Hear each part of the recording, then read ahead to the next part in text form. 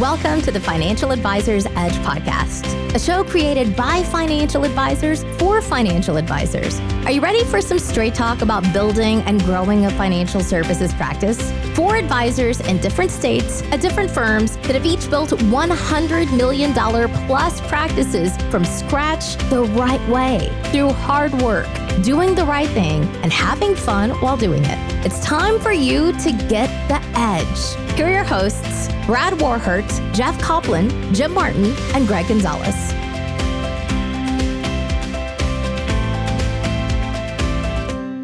Today, we are talking about the power of specialization, building a niche, whatever you want to call it. That's what we're going to cover on today's podcast. We're talking with Brad Warhurst. Brad's one of the co-founders and co-owners of the podcast. I'm excited to dive into his practice because, I'm a kind of a student of other practices, and Brad runs one of the most unique, different practices that I've ever talked to. Hyper successful guy, incredibly smart, in a rural area that's built $100 million practice, focusing on a group of people that we're all told has no money. So welcome into the podcast. This is the Elite Advisor podcast. Hey, you can connect with us. We have a private Facebook group. Go out to Facebook, type in Elite Advisor. I'm sorry, not Elite Advisor Lab. Go in, I get so confused about all our names. But yeah, go out to Facebook, type in the Financial Advisors Edge. You'll find a community listed right there. Great group of people sharing ideas and growing. And then we've also got the Elite Advisor Lab, where iron sharpens iron. It's our private coaching group, and we'll talk more about that later. But without holding back on the good stuff, Brad, welcome into the show. We're talking about your practice. I'd like to get a little bit of background. When did you start? How long ago was that? 2007, Jim. 2007. Yeah. You're a scratch starter. Scratch starter. So nobody came and handed you like a book of $30 million and said, go. No. So actually scratch starter at an independent broker dealer. Well, that's even harder. So. It was miserable. Yeah, that's hard. That's a harder grind than me, because I'm a scratch starter, but at least I had a broker dealer behind me, right? Like I had a name and all the other stuff. So you're kind of like just on your own with no salary, and they said go. Yeah, because that's tough. Yeah. That's starting from there. So you had to make it. Like there was probably no plan B associated with it. So when you did that, Brad, you started from scratch. So that's where you were. Let's talk about where you are today, and then we'll get into the middle. So now you're $100 million plus guy. Yep. Like huge seven-figure revenue. Yep. Yeah. So 150, 160, somewhere around there. Is it higher or low? Yeah. So, obviously markets drive that and up and down a little bit, and Brad adding assets. So think about this. He went from zero with no salary and really no support. And if you're an independent broker dealer, you're not getting a lot of training. They're like just taking a flyer on you. And then all of a sudden, and you're going to laugh, he's going to laugh at me about the training and say, what training in a second. And now you're running, now you've got a business generating over $1 million in revenue, $150 million plus in assets. I mean, just rock star kind of numbers right there. So congratulations, first off. I think it's amazing. Tell us about the journey. Like, how hard was it? Had to be grind. It was. So it's funny on the training piece. After I passed, when I took the 7, and I think, Jim, for you too, it was still NASD then, correct? Yes. Yeah. So there was no SIE. So I took the 7 and the 66. And when I passed the 66, it was in August. My OSJ, shook my hand. I got right back from the Sylvan Learning Center or whatever, and shook my hand. And I remember my training was this. Well, congratulations. Now, if you have a chance to write business, you should write it because you're legal. That was it. I love it. I had to call the I had to get the 800. I had to call the 800 number to get, a login and email address and all that stuff. So it was quite the grind. So, I mean, from there, I'll be honest, I didn't even realize that this was a sales profession when I joined. Oh, who does, right? Like, yeah, we all think we're going to go out and select stocks and mutual funds and ETFs and be this, like, all we're going to do is put our sign out and people are going to show up. Yep. So that was me. So, the first year or two was quite the awakening to what reality was. And then, I had to figure out, I kind of looked around and said, all right, so I look in this, low population rural area. What am I going to do to get business? Combined with that fact that I really didn't have very good sales skills at the time. So I kind of looked at the market and decided, I've talked before on the podcast that I have, most of us I would think have public education around us, and then to bolster that, I also have a public university that is maybe 2 blocks from my office with about 10 to 12,000 students in it. So I thought, I don't have any big manufacturing. I don't have any headquarters near me for any Fortune 500 companies. There's a rather large hospital system in the town over, but to me, public education looked like a market that was available in my area. So I thought, let's start there. I talked to other people at my broker dealer. I talked to some other advisors really across that. I started going to conferences. I would meet people from all over the country, and I would just start picking their brain, and I would just cherry pick an idea from here, an idea from there. And then eventually I put together a pretty comprehensive growth plan and made it my own. And here we are. That's awesome. So you identified, let me make sure I recap that. So you identified a target market because you really didn't have one when you started. You looked at a major employer in your area. And I think if you look at most areas outside of major metros, it's going to be state, city, governments, public education, or that's where it's at. And then you kind of put together a marketing plan and just went after it. I think it's fantastic. Now, when you did that, what were some lessons you learned right away? Like, I imagine you just didn't show up in the teacher's lounge and have people handing you $100,000 bills. No, that's not exactly how it went.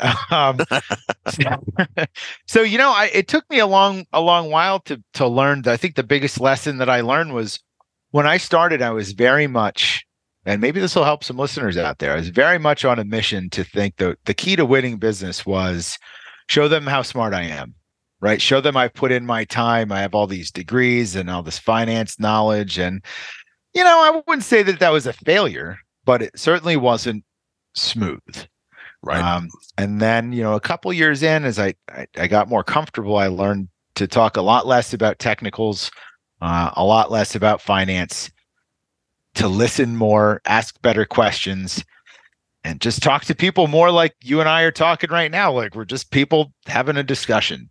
Right. And I mean, that was night and day difference, a night and day difference to a change in my practice. So much that I tell prospects this story, that I didn't get my insurance license until 2010 because I came through a finance program in college, and term insurance, okay, but other than that, I mean, permanent life insurance, annuities, all bad. I figured I had no need for any of that. I was never going to sell any of that. Yeah.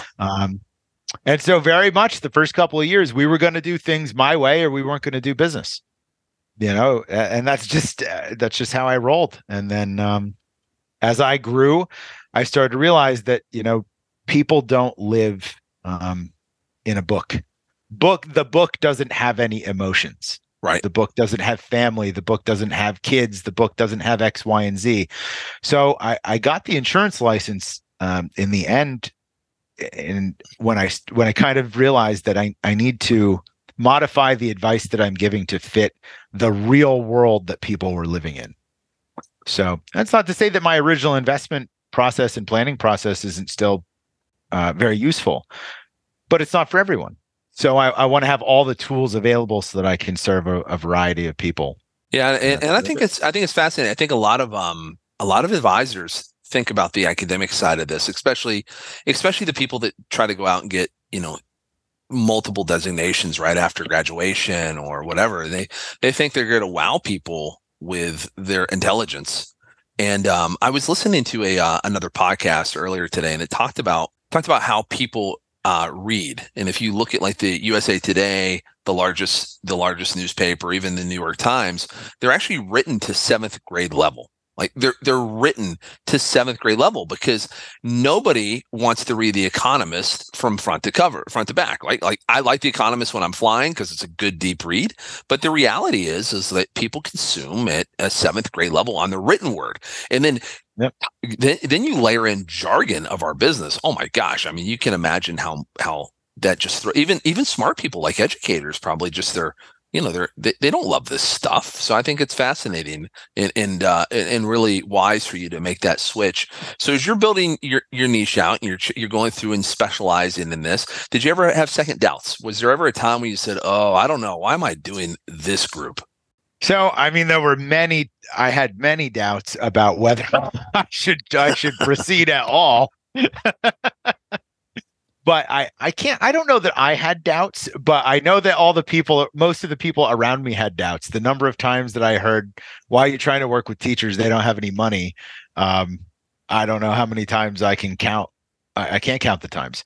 That may be true, but there's some teachers that have some money, but more importantly, I think teachers are often married to people that have money. Yeah. And actually, funny enough, not saying that I'm I'm doing okay, but my wife is a teacher. So I always, whenever I've conveyed this to anyone else that I've mentored or even talked about this subject, back in the 70s and 80s, when we were called stockbrokers, we called for municipal bonds, and tax-free yield was our way to get people at the table.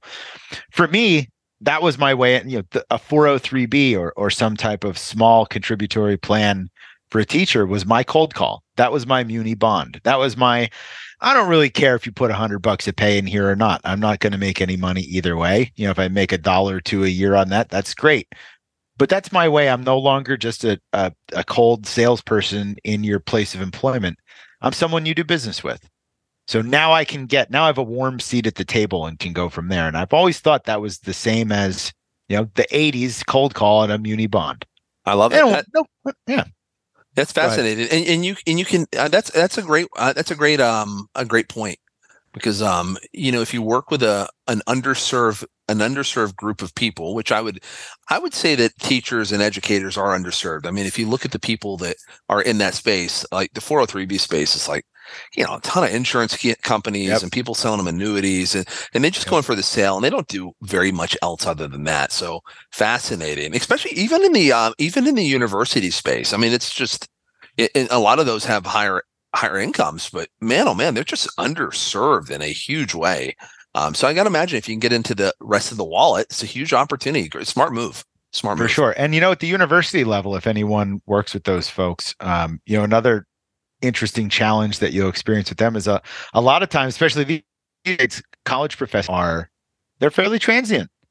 It's tough to get tenure these days. So they're bouncing around on a 1, 2, or 3 year contract. So a lot of times you'll get these people, they've got 9 TIA-CREF accounts at 6 different universities, and they've never had a chance to establish a relationship with someone. But given the opportunity, a lot of times they do. Like you said, they're just underserved and overlooked. Yeah, it's great. I think it's fascinating when you think about that. If you had to look out over, if you kind of had to read the tea leaves, I think marketing is going to get harder for people.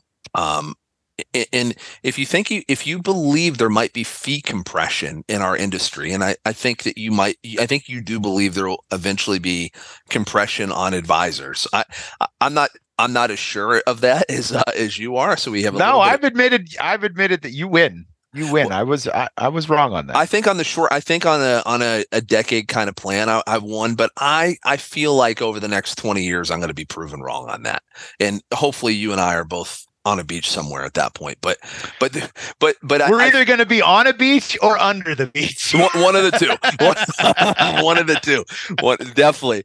But I feel like specializing protects you from a lot of that, because if you're the guy in a space, like if I'm the guy that helps Honda employees retire, and I'm the guy at the that everybody knows at the factory, I'm probably insulated from that a little bit.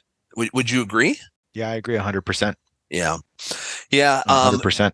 Yeah. So, I think that's why, Brad, I want to talk about what we're doing in the Elite Advisor Lab and what you're going to be presenting soon, because I'm a huge believer that specialization, and I don't think you have to throw your whole practice behind this, but I think that you can still have an arm of your practice that specializes. And I know that you're going to be talking about that in our Elite Advisor Lab. And for the folks who don't know what the Elite Advisor Lab, we have an online community with 30 or 40 people that share their ideas, their thoughts, their goals, their struggles. everything. Every month we do a deep dive into one area of our practice. And in August, Brad is going to do a deep dive into specialization, building out a niche, getting deep into this. And how do you do it? Where do you go? Brad, talk a little bit about what you're going to be doing there and why it's so impactful and important for people. Well, so the why it's so impactful and so important, I think, is what a niche does for me, right? It increases my exposure to my target market. And it increases my credibility amongst them once I'm in front of them, right? And in my state, actually, the idea that in my niche that teachers don't have any money, not true, because when they retire, the state gives them a lump sum of money in addition to their pension. So there are advisors that don't specialize in this that are looking for those clients, but I promise they've heard from me many, many times over before they ever even get a chance to see the wirehouse guy that's trying to get access, the Edward Jones, the independent guy that doesn't focus on this space. They see me throughout every year of their working career. They know who I am. They see me at their place of employment. They come to my educational workshops and seminars. Their friends and colleagues in their department already work with me, right? So my exposure is through the roof. Before anyone else, everyone else is coming in. We talked about this a lot. Like, who are advisors trying to reach? 50 to 60-year-old, 50 to 65-year-old, right? Well, we're coming in when they hit that demographic. These people, I've been doing this for 18 years, something like that, 17, 18 years. There are people now getting ready to retire at the university near my office that I may have met when they were my age, when they were early 40s. They have known me for 15 years. Now they're going to retire, right? I got to think I have a heck of a leg up on getting their business over someone that just came in because they bought a mailing list that had their name on it because they're over 55 now.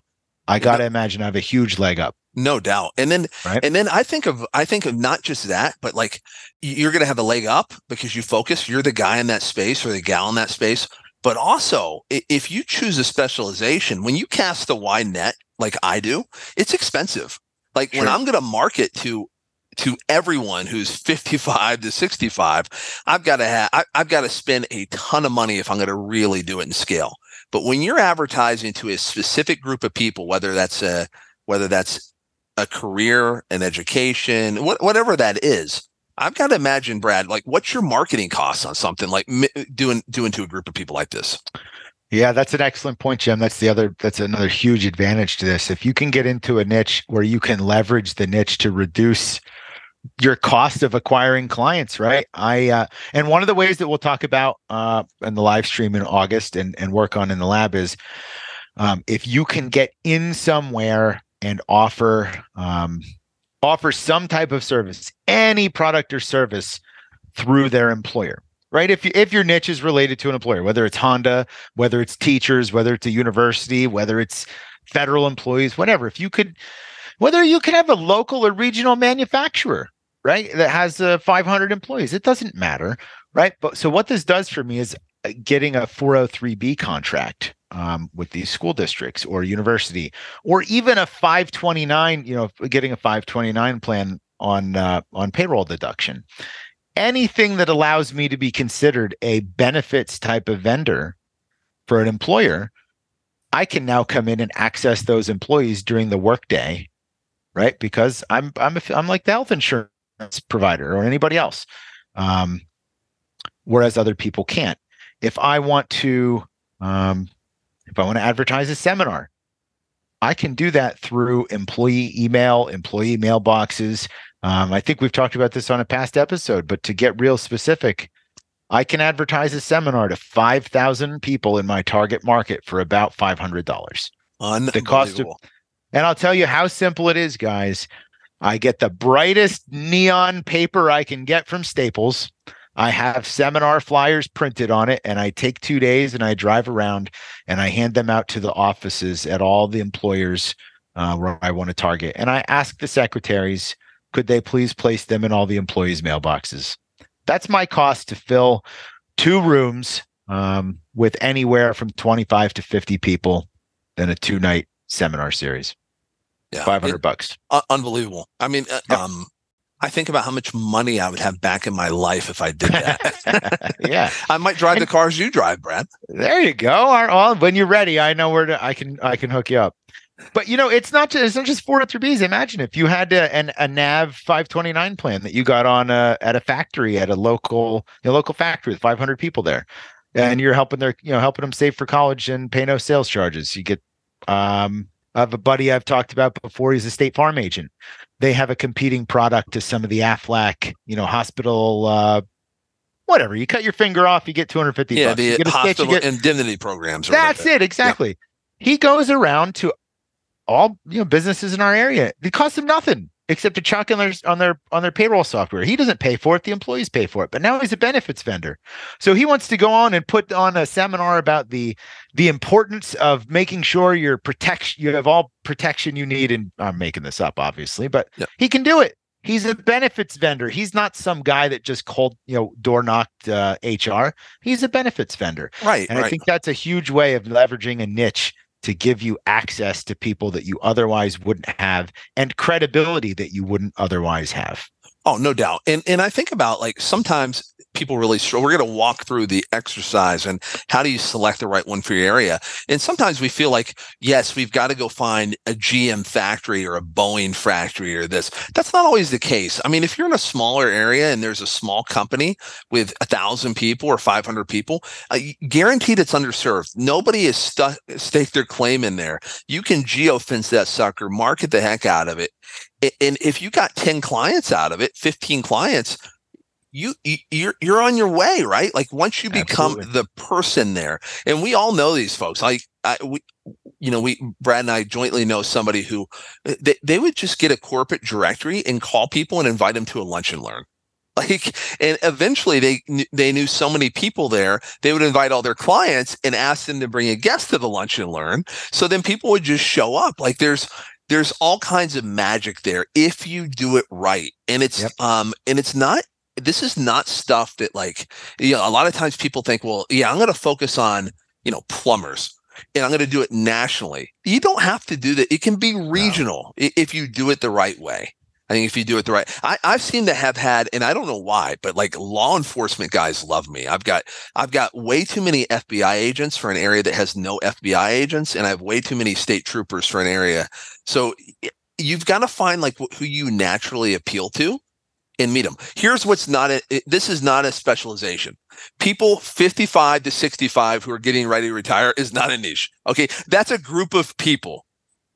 I would even contend that women are not. There's 56% of women in America. If you're going to run out and say, I cater to women, Greg's going to be real mad at me. So, Greg, I'm not picking on you to say this. I just know that's who you like to work with. I think that's a tougher get, right? I just think that's a harder pull. Yeah.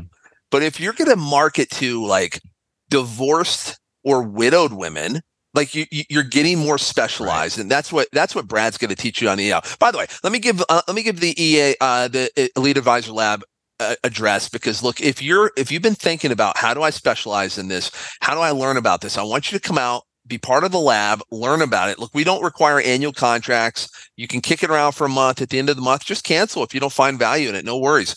But it's eliteadvisorlab.com. Join the lab.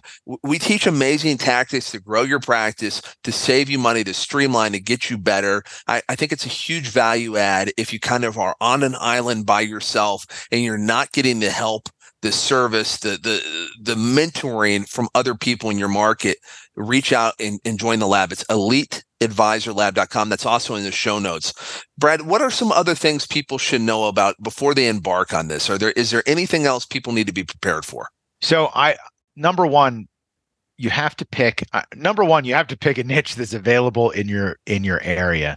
I think I've told this story before about a friend of mine who owns, he's a mechanic and he owns a garage, and he told, years ago, he said, he wants to focus on exotic cars. And, we have a town of 12,000 people, a county of 65,000 people. I know of 3 exotic cars and I own one of them and they're all under warranty. And I said, hey, buddy, you can work that niche, but you got to go somewhere where those cars exist. And he's since reversed course. I said, hey, you make $1 million a year changing brakes and oil. I mean, it spends the same as $1 million a year doing timing on a Ferrari. And that sunk in, and he's modified his approach to target what we have in our area. So number one, make sure who you're trying to get as clients actually exist in the area that you're marketing to and want to work in.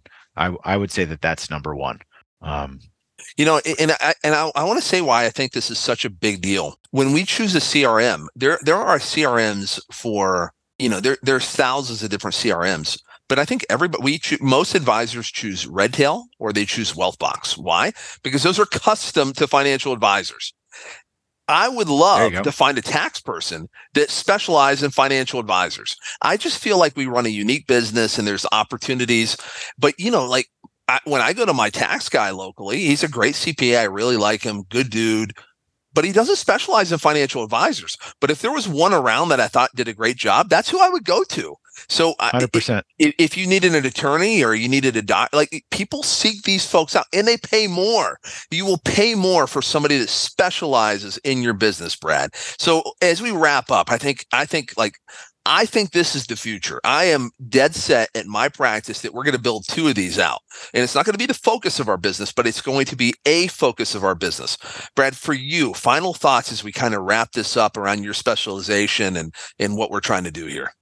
Final thought, let me give a word of caution as my final thought.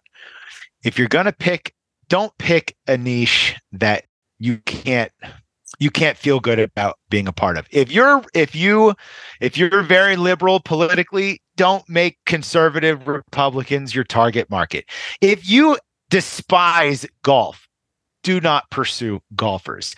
If you genuinely do love something and want to integrate that into a niche in your practice, go for it. But don't fake it. Don't fake it, because you'll end up being that miserable salesy guy on the golf course or at wherever. Try and make it something that you enjoy doing genuinely, because that will show through to the people that you're targeting. I love it. Yeah, I think we're going to end right there, because I think following, if you're going to do this, if it's not going to be the sole focus of your business, follow your passions. Like this business should be fun. I think sometimes we forget how much it should be fun. And I think you should really focus on that. I think that's a great way to end it. Brad, I want to really thank you for sharing this stuff. I think it's terrific. Look, again, guys, Brad is going to do a deep dive into specialization, building out a niche, getting really intentional with it, growing your practice this way, cutting your marketing costs. If you think that finds value to you, join us at the Elite Advisor Lab, eliteadvisorlab.com. Remember, we'll be back next week. Thanks for listening to the show. Thanks for listening to the show. Check us out at thefinancialadvisorsedge.com if you want to learn more about us. If you enjoyed the content, make sure to leave us a 5-star review and tell your friends about us. The opinions that are expressed in the shows are that of each host only and don't necessarily reflect the opinion of the other hosts. Like the weather, our opinions can change. This podcast isn't intended to provide tax, legal, or investment advice. Always consult with a qualified professional. We cannot guarantee our opinions or forecasts are right. See you next week.